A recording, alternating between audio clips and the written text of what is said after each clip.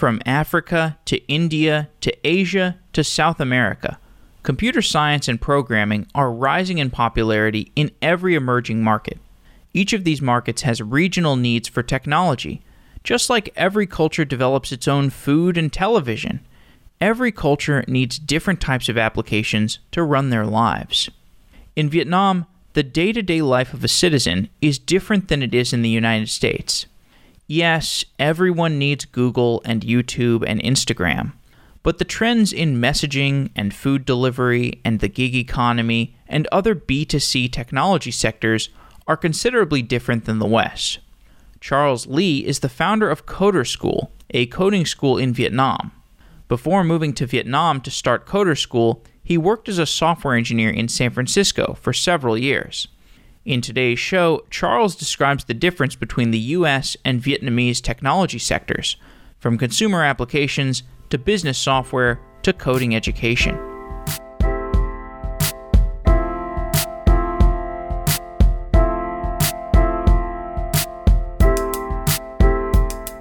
Charles Lee, welcome to Software Engineering Daily.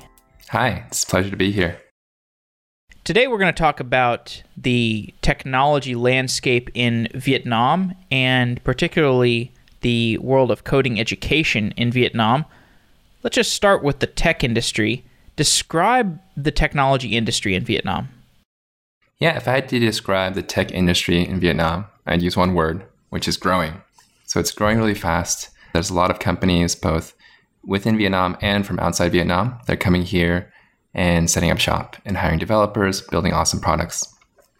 I've been here for about 4 years. In that time, I've just seen an explosion of developers. But even when I came here 4 years ago, I remember the statistics being that Vietnam had the most apps on the Google Play Store by a large margin of any country in Southeast Asia. That's a strange statistic. Yeah, at the time, actually 4 years ago, the talk of the town was Flappy Bird. So there's a lot of emphasis on mobile applications at the time. How is it possible that the most smartphone apps from any country come out of Vietnam? Like, what were the apps? What were they even doing? How are there so many of them? Yeah. So there's like kind of a dark side to that statistic, which also is part of the reason that we're here to try to fix a few of these things, which is like there were the most number of apps and most number of developers, but the overall quality, as Google defined it, was not very high, meaning there were a lot of kind of copies of other apps, and people were just quick to kind of copy apps or make these kind of apps that didn't create a lot of value and push them to the Play Store.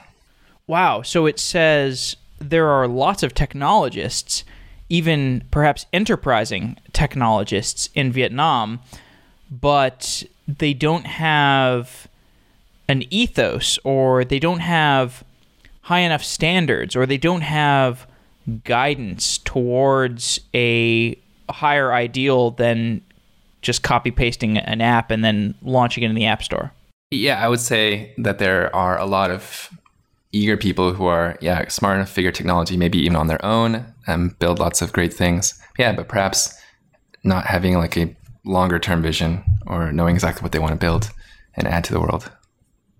What's the public perception of the tech industry in Vietnam? Like in America, it's become pretty aspirational to go into the technology world.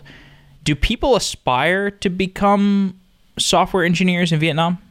This is a funny question. When I first came here 4 years ago, I came from San Francisco. So it was already beaten into me that technology is the cure to all the world's problems and it's the way to change the world. Here, when I first came, actually, I think Vietnam was transitioning a bit. Historically, the big multinational corporations that came here opened up marketing here first. So you have your big global brands, your consumer product brands who are hiring to sell products in Vietnam. And those people always inevitably start with marketing, sales, business type operations. So I think historically, all the best jobs kind of at international scale were on the business kind of marketing side.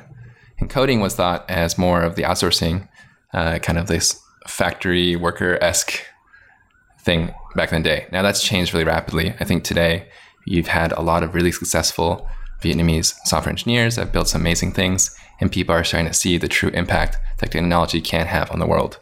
and it's become much more aspirational.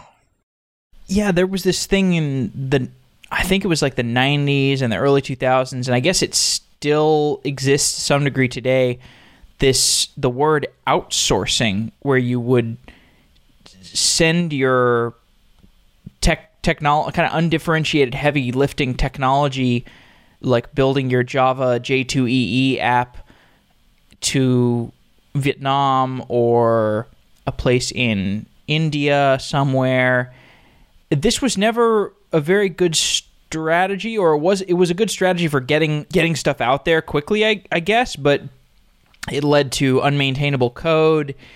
It led to a lack of creativity developing among those engineers stuff was outsourced to. So you're saying that was endemic in Vietnam.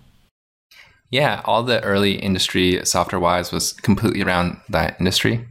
And you talk about J2EE, that sounds terrible. One of my favorite stories is one of our students that we taught Ruby on Rails to. He came from literally programming Fortran for a bank. So it was, it wasn't Fortran. I messed up. He was doing COBOL. COBOL? So I can't remember. COBOL. Yeah, so he's doing COBOL for a bank in France. And look, I think that one thing I've learned actually is how big that industry really is and how much software is being maintained by people all over the world. And it's what helps make the world go round. So I can't disparage the importance of that industry. But at the same time, you're absolutely right. I don't think it instills good software engineering principles in people to be in that industry. I think there's an emphasis on maybe doing things as quickly as possible, as cheaply as possible, without always weighing the long-term interests of the architecture or what the customer needs in that instance. Someday I'm going to look up what COBOL code looks like. I have not seen it. I just talk about it like it's like something that would be found in an archaeological dig, but it's alive and well. I need to do some shows about it too, perhaps, but that's not what this show is about. So there are many expats that go to Vietnam to have a cheap standard of living while they work remotely for a Western company or they are an entrepreneur. Why is Vietnam an appealing place as a digital nomad? I really cringe at hearing that term, digital nomad. Oh, really? Yeah. Well, also it's because that's actually how I got started here so I'd been working on various startups in San Francisco, and then I realized that they weren't working out. It was time for me to kind of go back to get a job. So before I did that, I was like, I should have one last hurrah. And I remember typing like best places in the world to be a digital nomad, because that was kind of my plan for a while. And I can't remember the site now, but there's a site that ranks all the cities in the world by Nomad List. It's probably Nomad List. Okay, there you go. I need to look that up. At the time, Chiang Mai, Thailand was number one. There's all these reasons why. But Saigon, Vietnam, or Ho Chi Minh City was number two. And so this was kind of on the way to Thailand. So I stopped here first. But when I got here, I was surprised that is definitely a thriving community of expats here for a lot of reasons. Low cost of living is one, but also just kind of the atmosphere. There's really like excitement, a buzz. The country and the city is growing really fast, and especially in terms of how open they are to Americans, to people from other countries, to new technologies, new companies, new ideas. It's really very exciting being here. When you say they're open to new ideas and new technologies, would you contrast that with how open people in San Francisco or Silicon Valley, for example, are to new technologies and new ideas? Yeah, that's a good question. I want to be sure to choose my words carefully. I think the thing... Yes, you should. Yeah. The thing I've seen here, I say the story, when we first started Coder School, it actually just started as, hey, I'm going to teach this class about iOS development. I'm this guy who's from San Francisco, but I don't know anything about anyone here. I'd only been here for about a month at the time. A few people suggested I try it. But the story I tell is I put up this form, and as a Google form, I posted on this Facebook group, and I had 200 people sign up in the first about week and a half as interest in the class. And when I say openness, like people are here just so, I think, open, maybe the better word is like hungry or eager for new opportunities, new knowledge, kind of new stuff to learn. In San Francisco, I think, yes, people are extraordinarily open-minded, always very growth mindset. I think the growth mindset is by default. If you're not like writing one blog post a week, you should feel bad about yourself type of culture, which is awesome. But at the same time, I think people have so many options. There's so many things to do that it's kind of hard. I think a lot of people get paralyzed by knowing what to do next. Or also sometimes like the kind of dark side is you can be a little bit entitled to always having the best options around you at any given time. Indeed. So what about the usage of technology in Vietnam? So I visited China a while ago, and we all know about the mobile payments revolution in China. We all know about the lack of Google in China and the predominance of WeChat. And I underestimated the downstream effects of how that would impact my day-to-day life. Just the differences in available technology and technological norms. Tell me about your experience using technology in Vietnam and how it compares to the Western world. That's a really fascinating question. By the way, you should please visit Vietnam as well, too, if you've been to China. But two, it's like absolutely what you're talking about. I had the same experience when I've been to other countries, particularly China. So I really encourage anyone who's listening that you should actually get out of the US for a little bit, see how people in other places. Yeah, I think in the US, being in the US, I had no idea about this whole world of, this Google-less world in China, this WeChat-dominated world. It's so different, right? And seeing technology kind of applied in that way really gave me a different perspective on really what we do or how it was a total mind-blowing experience for me as well. Yeah, here in Vietnam, I think that it's interesting because I guess, how do I say this? Unlike the development scale, the country is still classified as an emerging market. So there's some things that are here and some things that aren't. I would say right now, it's a very fascinating place because these questions you're asking are about to become determined. Like, will WeChat win or will it be some more traditional banking type solution that wins? Right now, it's like kind of the wild, wild west in many ways. And particularly like you bring up this WeChat example, there are like China's very close to Vietnam. But I think culturally, Vietnam has gone more with like Western, like Facebook is hugely popular here, for example. The Blue app. The Blue app. As opposed to the Rainbow Instagram app. Because here in America, now if you say Facebook is big, what people actually mean is Instagram is big, at least among young people. But my understanding is that in developing countries, or some countries that are between developing and developed, those are probably bad extremes to even use, but the Big Blue app is still quite predominant. People like going on Facebook. Yeah, and people use Facebook in completely different ways. I think the first thing, which is very basic, is people use Facebook for everything, including professional settings. So you meet someone at a networking event, they add you on Facebook, which I always thought was a bit weird because I put personal stuff on Facebook. In the US, we'd use LinkedIn for something like this. And in terms of how people communicate, like Facebook Messenger for everything, these types of things are different here for sure. But like also in terms of what you buy, like, all the commerce, people buy stuff on Facebook all the time, which I've never done in the US. Right. I need to try that marketplace. The WeChat thing. So is there like an emergent WeChat versus Western technology, like WeChat versus Facebook or WeChat versus WhatsApp battle taking place? Yeah, actually there absolutely is. And there's more than just two players here. There's also a local player called Zalo, which is... Zalo? Yeah, it's Vietnam's first unicorn. So really? It's a messenger. It's definitely, I think I can say this. Yeah, it's definitely inspired by WeChat if you look at it. But that's probably the most popular app. I don't know the statistics on this, but kind of anecdotally, that's the most popular app. But at the same time, yes, everyone has Facebook. Yes, most people have WeChat. I communicate a lot over WhatsApp as well. The biggest minority group here by just numbers of non-Vietnamese, the biggest foreign population is actually Korean. So a lot of people, you'll see KakaoTalk here as well too. It's really just fascinating how there's all these players, and it's kind of this like melting pot of technologies in Vietnam, which is maybe part of the reason why it's so fun to be here. Although I'm sure it gets like annoying at times where you have to swap between like 50 different messaging. Like, there's already enough Western messaging apps, and now you've got like 5 other ones that are just probably you have different subsets of people that just have different norms, and so they like KakaoTalk because of the stickers or something.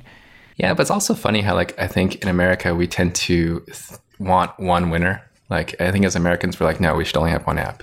You don't have the app, I don't want to talk to you. And lots of countries like that. Here, it's like, you don't have that actually from the beginning. People just like, oh, how do you want to be contacted? And it's not a big deal, actually.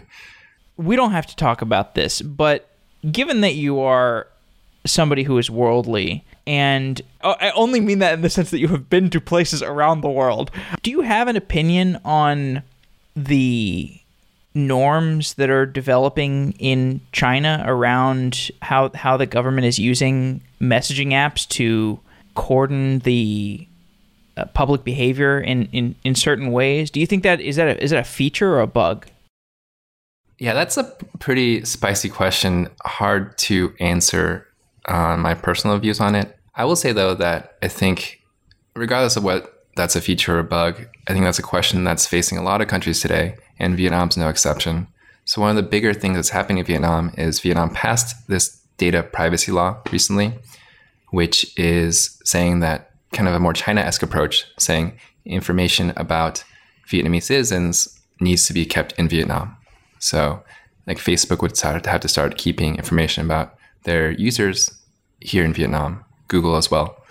And right now it's kind of, I'm trying to say it carefully but yeah, right now I think that's kind of an open issue on what the path this country will go down, whether it's going to be more like, whether they're going to go with more of the Chinese viewpoint or perhaps more like the American viewpoint. Indeed. What about consumer apps? So I don't travel that much, but I went, and this is not like a travel drop here, but I went to Tel Aviv recently, and there was like so much scooter usage in Tel Aviv. Like scooters were really practical for Tel Aviv, and scooters are pretty practical in San Francisco. Scooters are pretty practical in other areas of the United States, but they were extremely practical in Tel Aviv. And it was the first time I realized, okay, all right, I'm officially a scooter believer. Like I officially believe that this is something that's going to be a big deal. And I've had similar experiences with things like food delivery. Tell me about things like food delivery and ride sharing and scooter sharing. How have these technologies impacted Vietnam? That's a good question. I think the first thing I thought about when you asked those questions is, what's different about Vietnam or perhaps other emerging markets? And the biggest difference is the overall cost of labor is much lower in the US. So the solutions here tend to be a bit more manual, but also I think they can scale much faster because they don't have as many headaches on the labor side. So in terms of food delivery is everywhere. It's fantastic, actually. And I think it's a lot easier and faster than perhaps in San Francisco. In terms of other technologies, I remember in the past 4 years, there used to be these guys these motorbikes, these mopeds that would just be on the corner waiting to pick people up. So you'd actually have your friendly neighborhood motorbike guy who would take you to work. Those guys have all been completely replaced by the apps. The big one out here in Southeast Asia is called Grab. They were the competitor to Uber in the space until Uber left a few years ago. But that's completely changed the landscape, I think. And you see that slowly happening in lots of different industries that are particularly inefficient. So that was one. Logistics is being changed a lot by these apps as well. It's like e-commerce stuff. Yeah, also e-commerce. I think one of the things that people always miss most for America is Amazon, like Amazon same-day delivery. That's pretty crazy. Actually, that exists here too. There are e-commerce solutions here that can ship you things so quickly. It's amazing just because labor's kind of everywhere. With regard to the drop in cost, I think I heard a podcast, it might have been an Andreessen Horowitz podcast, where they were talking about how cheap food delivery is in China for similar reasons, just because you can get employees for cheaper. And I think they said they got the food delivery cost down to like 78 cents or something very, very cheap like that. And it's just, it totally changes the economics. If it was 78 cents to order food in San Francisco, I would be ordering way more food. I'm pretty sure. And then I think it has a lot of downstream impacts, like just allowing for more restaurants to open up. What about mobile payments? So the mobile payments thing in China, where they leapfrog the credit card system and mobile payments become a mainstay. Are the mobile payments as prevalent in Vietnam? Yeah, that's definitely one of the biggest areas of growth. So people are throwing a lot of money at that problem to kind of be the one true mobile payment system here in Vietnam. There are many people vying for that space. Interesting, actually, like a nice link to what we just mentioned about cost of labor being cheap is, I think one thing that's actually holding mobile payments back is that cash on delivery is super prevalent. So I don't know the exact statistics, but most people in Vietnam actually are unbanked. They don't have bank accounts. And so COD is like the way to go. And in a world where costs would be prohibitive, you wouldn't be able to have COD. But here it's just some guy just comes out on a motorbike anyway and picks up the cash, hands you, the thing you bought or the food you want, and just kind of they work that out through low labor costs. Right. I mean, I know this is a big thing in India also, cash on delivery or cash on demand or whatever. It's a nice like stepping stone towards more seamless solutions, or maybe it'll just be something inhibiting, just like the credit card is kind of an inhibition towards mobile payments in the United States. Not to give you, to throw another kind of curveball at you, but this unbanked population of people, given you've been a software engineer for a pretty long time, you probably have some perspective on this. Do you think that cryptocurrencies are going to be the solution to the unbanked, or do you think we're going to just have like centralized technology solutions, like centralized new banking, like challenger banks that will be able to move down market and offer bank accounts to these people before cryptocurrencies can offer something that actually looks like a consumer product? First of all, thanks for asking my opinion on such big questions. Trusted me a lot with these answers here. At the same time, I don't know how to answer that question exactly. I've seen people here try. So actually, cryptocurrency is a big thing here in Southeast Asia. I think a lot of people see a lot of potential, especially applied to emerging markets like here. I think Vietnam would be a natural choice. Smartphone penetration or technology penetration is super, super high. I think 3G penetration or smartphone penetration is something like 80% in this country. Car penetration is like 10% or something very low. So more people have seen a smartphone than have seen a car. At the same time, I don't know what are the factors that are going to make crypto succeed or not, like those technologies. I'm not sure how many of the factors are actually regulatory versus technology. And there is a very strong regulatory environment here. I think people do forget that there's a central government in Vietnam, which is, for the most part, very progressive and open. But I think hard to predict what the future holds there. Let's get to things that are closer to the world of programming and coding education. The world of enterprise software in Vietnam, one phenomenon that we've seen is that a lot of the software that has been made in the West is the same software that people want to buy abroad. So Slack, for example, I don't think there is a Slack for India, for example. I think it's just Slack. I'm sure there are some variations on Slack, but I think Slack has gotten a really good head start, and they've just doubled down relentlessly. Is that also true for other categories like, Salesforce or Zendesk, or do you even know about these other categories? Like, I'm just curious about how Vietnamese enterprises buy their software, if they buy it the same way as software is purchased in the West. That's a good question. And my experience with that is they use the same software as the West. So when it comes to running a business, I've always thought this was interesting because kind of like you kind of expect maybe if the GDP or maybe per capita income is lower here, like you would expect some sort of discount or some way to make things seem more accessible.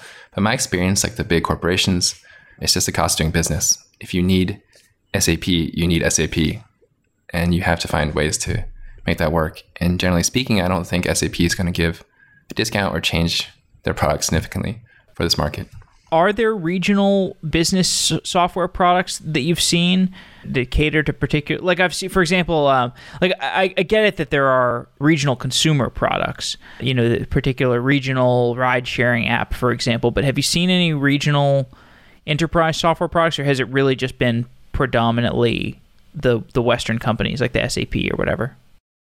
Right. I think, for the most part, it seems like, those big businesses are all operating at the same kind of high levels. So they're using the same SAPs or Oracles of the world. But maybe like one thing I have seen is, I'm not sure if this counts as enterprise, but there have been homegrown solutions to maybe common business problems. For example, like POS software, I find fascinating because that's all done here. Like the leading ones are all built in Vietnam. You wouldn't use like a foreign country's POS software just because it's cost prohibitive.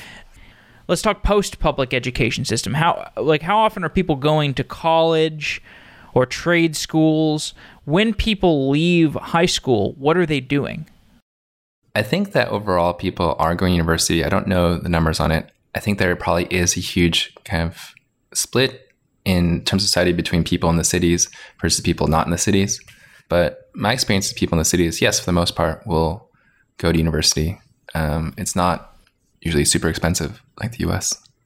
And how have people traditionally learned to code? So if I decide I want to learn programming, does that mean I go to school and study computer science, or what are the traditional paths to learning to code in Vietnam?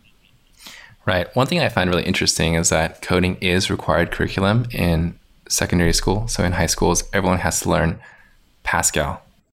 Really? Yeah, it's really fascinating. Actually, everyone at my company, everyone I talk to has these horror stories of learning Pascal in high school and not remembering anything about it.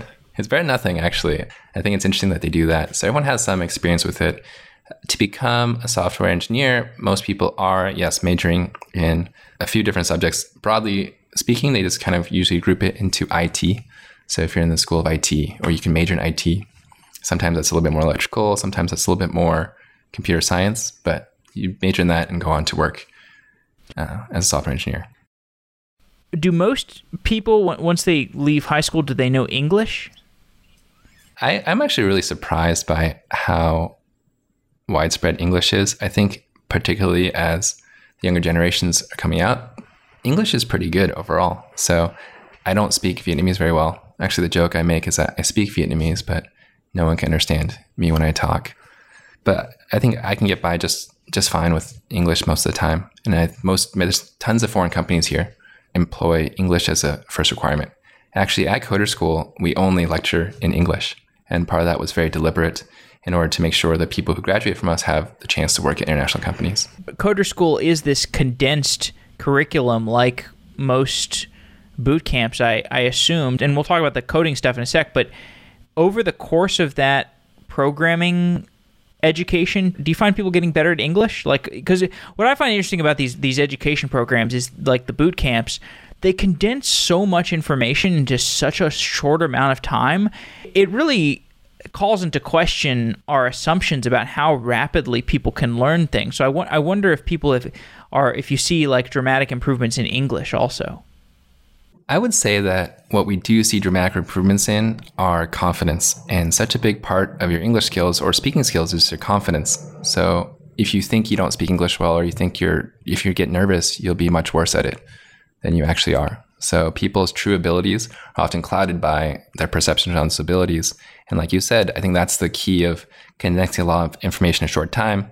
People start feeling that growth. People start feeling themselves learning things. And suddenly everything improves all around them. You left San Francisco, you moved to Vietnam, and you started Coder School. Explain what Coder School is. Right. So Coder School is a coding school here in Ho Chi Minh City, Vietnam. Currently, we offer full-time and part-time courses in machine learning, web development, and UI UX design. Tell me about the story of starting Coder School. Why did you get an idea to start a coding school within Vietnam? Right. It's a good question. So when I first came here, I was actually not looking to start anything. I was kind of on a break from life. And people kept asking me what I was doing here or what I do for a living. And I kind of tried to respond like, I'm not doing anything. And that wasn't an answer that people were satisfied with.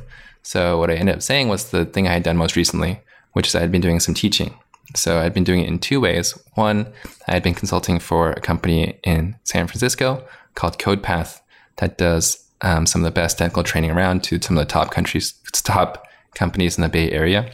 Love CodePath. Still great friends with them. Oh, you know CodePath? Yeah. I've had them on the show. They were on the show? Oh, I didn't know that. Yeah. They were on the show. And I have hired somebody out of CodePath before. They do a great job. Okay, so yeah, this whole thing started like a long time ago because I took a CodePath course and was like so inspired by Tim and Nathan, and I still talk to them all the time. So they still help. And they're the ones that got this whole thing off the ground. They gave me all the initial like curriculum, all the no way training. Yeah, so that's crazy. So I still talk to Tim all the time. So did you start Coder School with the intention to make it a nice business, or were you just hoping to break even and you just wanted to learn a little bit about teaching people? I think you had already done some teaching in the West, but tell me about what your goals were when you started the Coder School. Yeah, my goals when I first started Coder School were I just started as an experiment. So enough people had asked me what I do. I mentioned that my experience at CodePath. I was also doing a little bit of online teaching. So one of my best friends was the founder of a company called Block.io. It's an online one-to-one video mentoring thing to help people program. I really enjoyed doing these things. So when I told people about that here, people were like, oh, that's exactly what Vietnam needs. I think we need some high quality technical training. So there's nowhere to learn these things here. And I was skeptical, but then after some time, I was like, all right, let me just do the lean startup thing, put together that Google form, see where it goes. And it wasn't until it was like halfway through that class that I realized I was onto something, because the students I had were amazing. And there was like no marketing. There's absolutely no production values on the first of the class, but people responded so well. And I always kind of make this joke about San Francisco. I've always felt a little uncomfortable because people always say, oh, such and such is like the best engineer I've ever met. Or our company only has A players. All these engineers are fantastic. And I always thought that it's funny, like how can there be like so many A players? How can every engineer really truly be that amazing? But when I first came out here, I realized that people here were just as good as the people I've been working with that were the so-called best back in San Francisco. So I thought, wow, there's so much potential here. And there's such a disparity in kind of opportunity for people here. So the other reason why I got inspired to start this is really because I feel very fortunate. So even though I went to like a well-respected computer science school, for the first like 2 or 3 years of my career, I actually feel really bad for all the companies that hired me, because I felt like I was so unprepared and not really that productive. The imposter syndrome, or you actually are just not good, which I share that sentiment. Anyway, I'm sorry, go ahead. I'm sure it's a common thing. And it was just like pure luck in many ways of being kind of in the right place. The Bay Area is such a magical place. There's so many smart people. Just constantly being the dumbest guy in the room was really, really critical to my self-growth. And in particular, one person I talk about all the time is Ben, like the Lightstep, Ben Sigelman, being my colleague. Being around him, I just absorbed, I feel like, so much. I wish I absorbed more, but being around him, it was just such a amazing experience to work with people of that talent level. And even though it's like just basic things, I still remember like one time him taking me aside and being like, hey, Charles, I need to talk to you about how like when you committed all that code to master and then went on vacation for 2 weeks, that was not okay. Like these things and even these things, like even though it's so silly, like those have such a big impact. Absolutely. On, I guess, improving me. And I saw when I came out here, I saw like just this kind of raw talent that didn't have access to those types of opportunities. So it's not only the people, but also the things that they're working on. So if you are as noble as it is to maintain COBOL software for a bank, it's not necessarily inspiring or something that gets people to want to like perfect their craft or to change the world and build great things. So I thought there was a huge opportunity here to help people maximize their potential.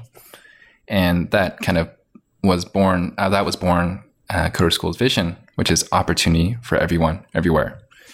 And coming from San Francisco, I thought I was just kind of constantly almost being beaten down by opportunities everywhere I looked. And my dream is to bring that everywhere. And I think that being the biggest thing unlocking that is access to education. So that's been a beautiful realization that I have come across when I've been... So most of the shows I do on Software Engineering Daily are interviews with people who tend to be in the Bay Area, maybe New York, mostly in the United States. But occasionally I talk to somebody from different place. And what I realize is there are cultural differences. There are differences in what problems they're interested in solving.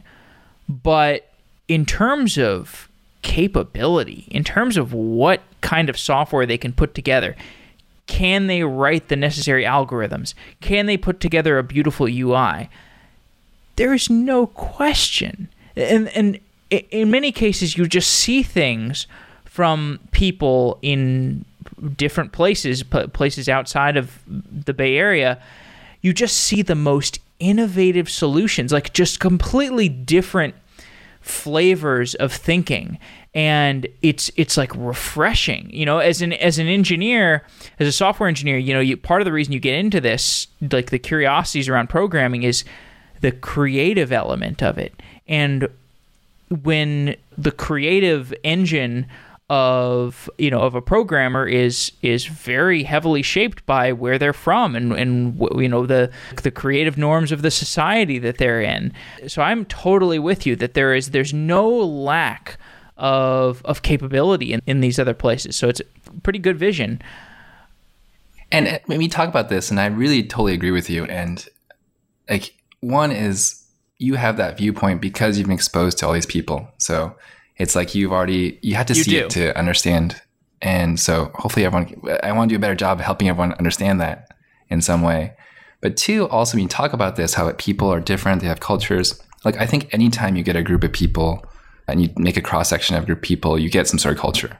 Our classes have cultures, like different classes will have slightly different cultures. But of course, every company, every city, every country, every region will have different cultures.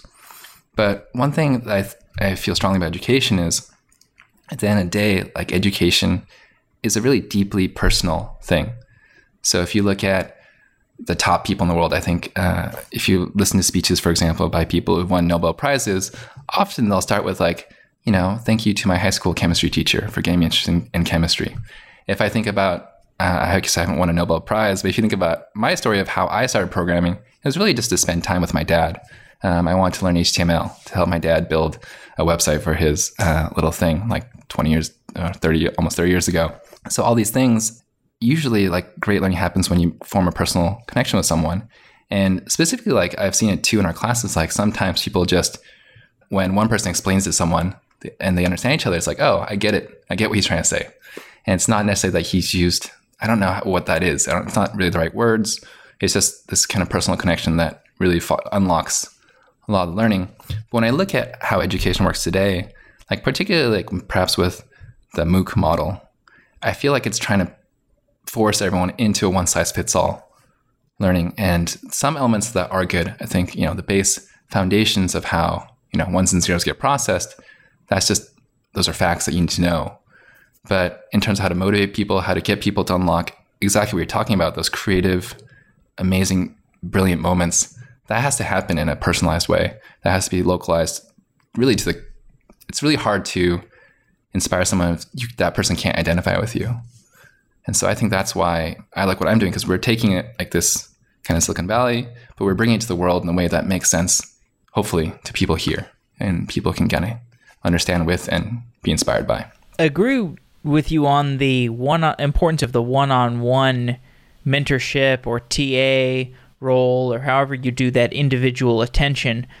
What about the base curriculum? So are you still using the same base curriculum that the CodePath people helped you out with, or have you modified it for the regional preferences of Vietnam?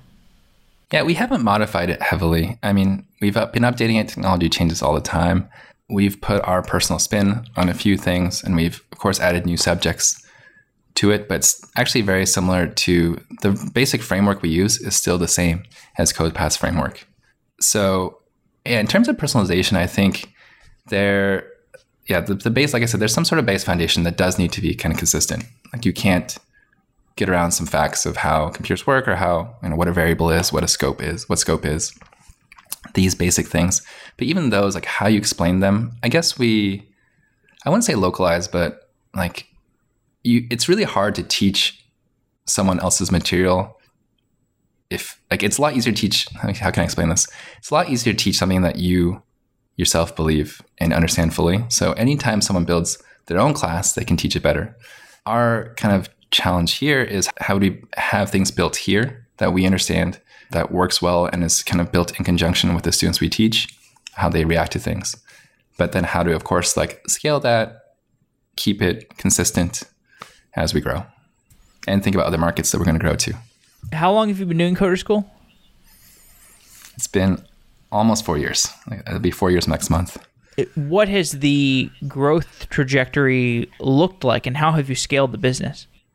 It's been very touch and go. So first few years, I think we were really kind of hunting for what we're trying to do.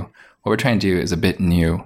And the biggest change was, how CodePath does things, at least on the business side, was definitely not, we didn't find a lot of success with that here. And by the way, that is, they educate people and within, I think, night classes, right? Like they educate people who with night iOS classes, and then the big tech companies pay them to hire the engineers or to retrain the engineers, something like that. Right. Yeah. It was a mix of two things. Yeah. Corporate. Yeah. People paying for their own engineers to be trained. And then also they had a recruiting arm as well, where they would introduce the engineers to the companies. Right. So it probably doesn't work so well in Vietnam when you don't have a huge population of tech companies that are willing to just pay infinite money to have better engineers. Correct. That's precisely it. Right. So you had to find something else to do, which was just being kind of an introductory coding boot camp, right? Yeah, and that was a big part of it. So there's also a lot of experienced engineers in San Francisco. So CodePath's main target was retraining experienced engineers into new technologies. So when mobile became big, there was this big problem in that market where there were all these excellent engineers, but perhaps who were more back-end or web that wanted to jump into mobile. And they were able to get really good results because they're very good at training people in that segment. When we came here, that segment definitely exists, but was a bit smaller. And we had to move a little bit farther down to take in a wider input, I guess.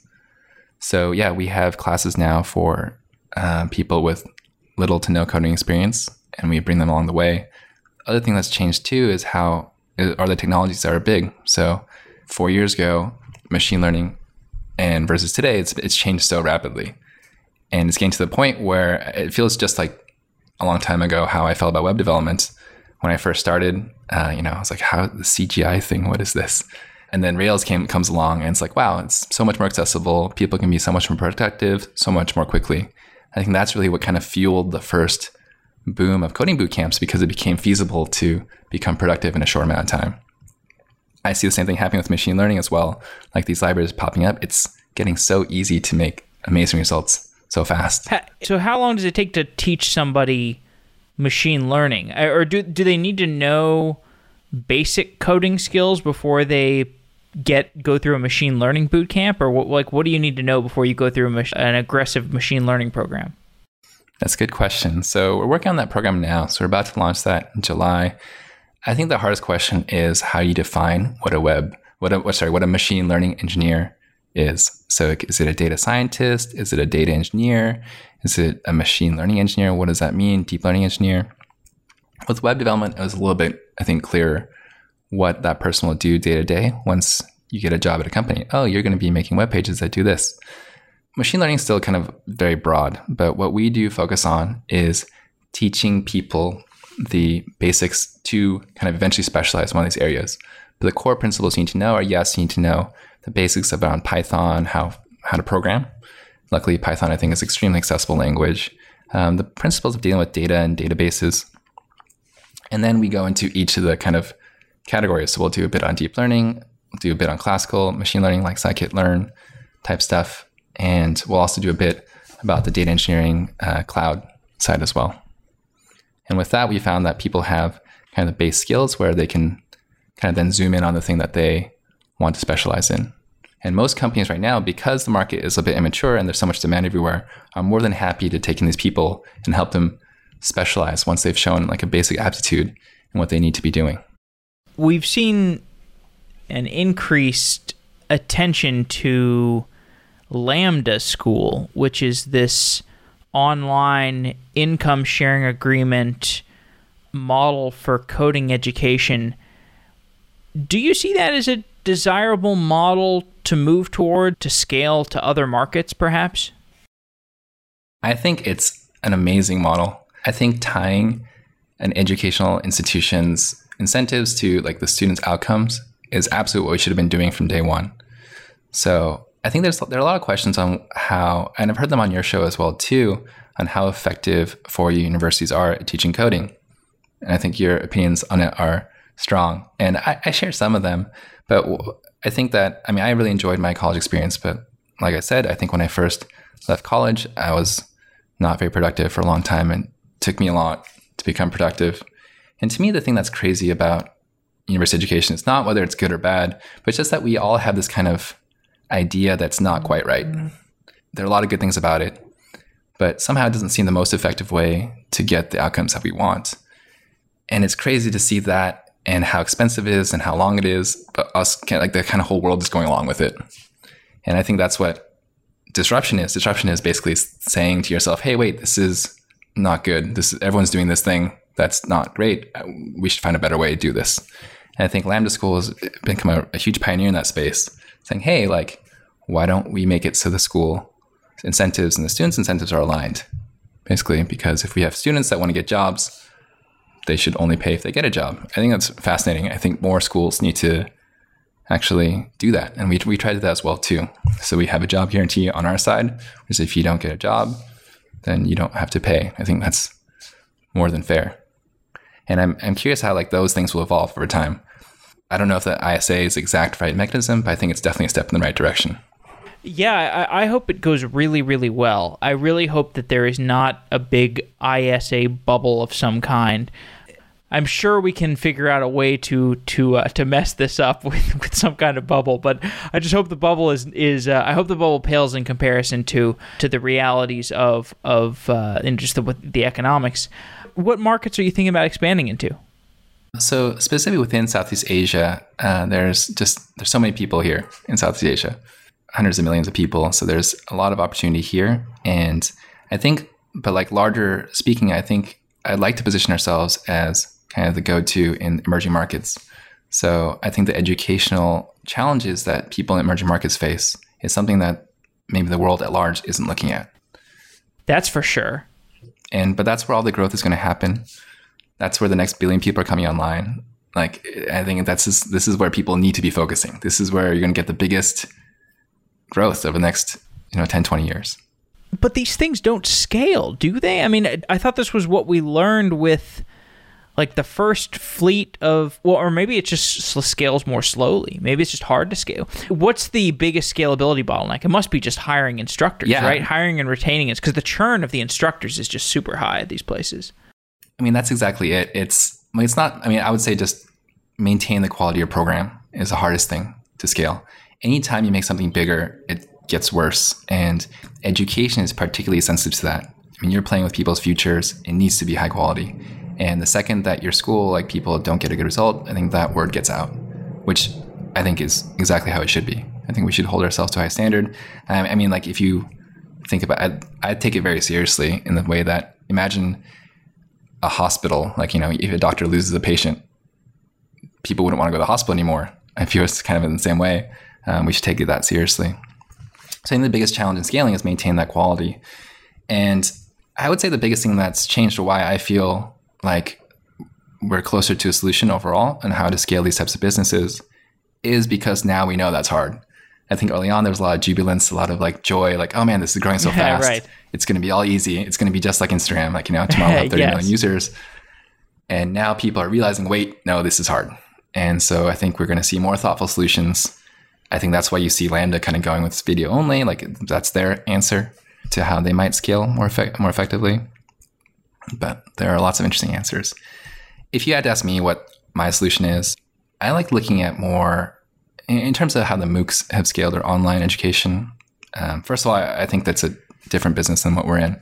And I can get into that, the online versus offline education. Well, it's a content business. Yeah, it's a content business. But how that's been done, it's interesting. Like you have maybe the Coursera's or Udacity's of the world that have one very like famous instructor, like one really very polished thing, or you see like Udemy, which is more of a marketplace of many different people. And actually, I find like maybe it's being here, like the latter has been much more effective and having impact on the emerging markets. Perhaps because one, it's just a lot cheaper. But really, I think it's because the people who are selected to be the teachers, like these kind of very polished people, tend to have this viewpoint that's very, I think, set in their particular understanding. I can't see how like people, like I talked this earlier about how can you relate to, is a Stanford professor really the person that's going to relate the most to someone who, is coming from a completely different background, completely different country, socioeconomic status, has different employment things. Like it's maybe, they're like, hey, how do I get a job in this? Yeah, I mean, you want to see in your instructor a evolved version of the situation that you are in. As the Stanford instructor, they're just too far removed from, I guess, the model that many of these boot camp people are going through is they really are looking at this more of as a trade school. And I think a lot of the MOOC, or at least the traditional MOOCs, I'm sure there's MOOCs that have been updated since then, but a lot of the traditional MOOCs were, I think, couched in a more academic style of things, where I think the coder schools of the world and the Lambda schools of the world, they're more about like, hey, we're going to teach you to build something, we're going to teach you to hack it together, and we want you to feel gratification when you're shipping your app, which is just a very different teaching style than like the traditional MOOC style. Absolutely. And I think like the MOOC style is like, I mean, the assumption of the MOOC is like, hey, wouldn't it be amazing if everyone could listen to this amazing person who's so Khan Academy qualified? Yeah, Khan Academy type thing. And there definitely has that place. Yeah, but when it comes to, hey, how can we get the best outcomes? What are the problems most pressing to people? One thing I really like about teaching here is that our students are really serious. So when someone comes to coder school to get a job, we don't get a lot of people who are like, oh, I know this coding thing might be cool. I'm kind of interested in this. I'm not sure what I'm gonna do next. It's like people are like, all right, this is it. I'm putting my eggs in this basket. I'm in it to win it. And so we take that very seriously. It's like if we fail on that, we've really like made your life much more difficult. And so it's fun teaching these people who are already motivated and know what they want. Okay, last question, totally unrelated to education, but as we were talking before the show, you've been through 3 acquisitions as a software engineer in the Bay Area, and that was before you started teaching. So you were an engineer at just these 3 different companies, and then each of them was acquired, just kind of random happenstance. Why did you stop working as an engineer and become a teacher? Because clearly you were capable as an engineer. You worked at these 3 different companies. You made progress there. But why did you end up just kind of being motivated by education? It's because as much as I loved those experiences, at the end of the day, what I found myself valuing, so having, been in a startup that's been acquired or made some success, it's super gratifying. It's knowing that you've made some sort of impact in the world. But I found as I went, the thing that really got me going was being connected to kind of the mission of a company. So for me, education and teaching in particular is the first time where I felt like really that deep connection to the customer, because he's sitting, like he or she is sitting right in front of you and smiling or presenting their project. And one thing that one thing that kind of drove me away, and I haven't found the right way to explain this without basically insulting a whole class of people, but just the kind of problems I cared. I wanted to find a startup I wanted to find more of a calling for myself. So I know there are a lot of really innovative, cool startups, but sometimes I had a hard time reconciling the product I was building and the fun of building it versus the actual impact I think it would have on the world. And for me, education was the first time where I could have both the things I wanted: an interesting problem, but also something that I found really important and deeply connected to. Charles, thanks for coming on the show. It's been really fun talking to you. Yeah, it's been great talking to you. Thanks. Wow.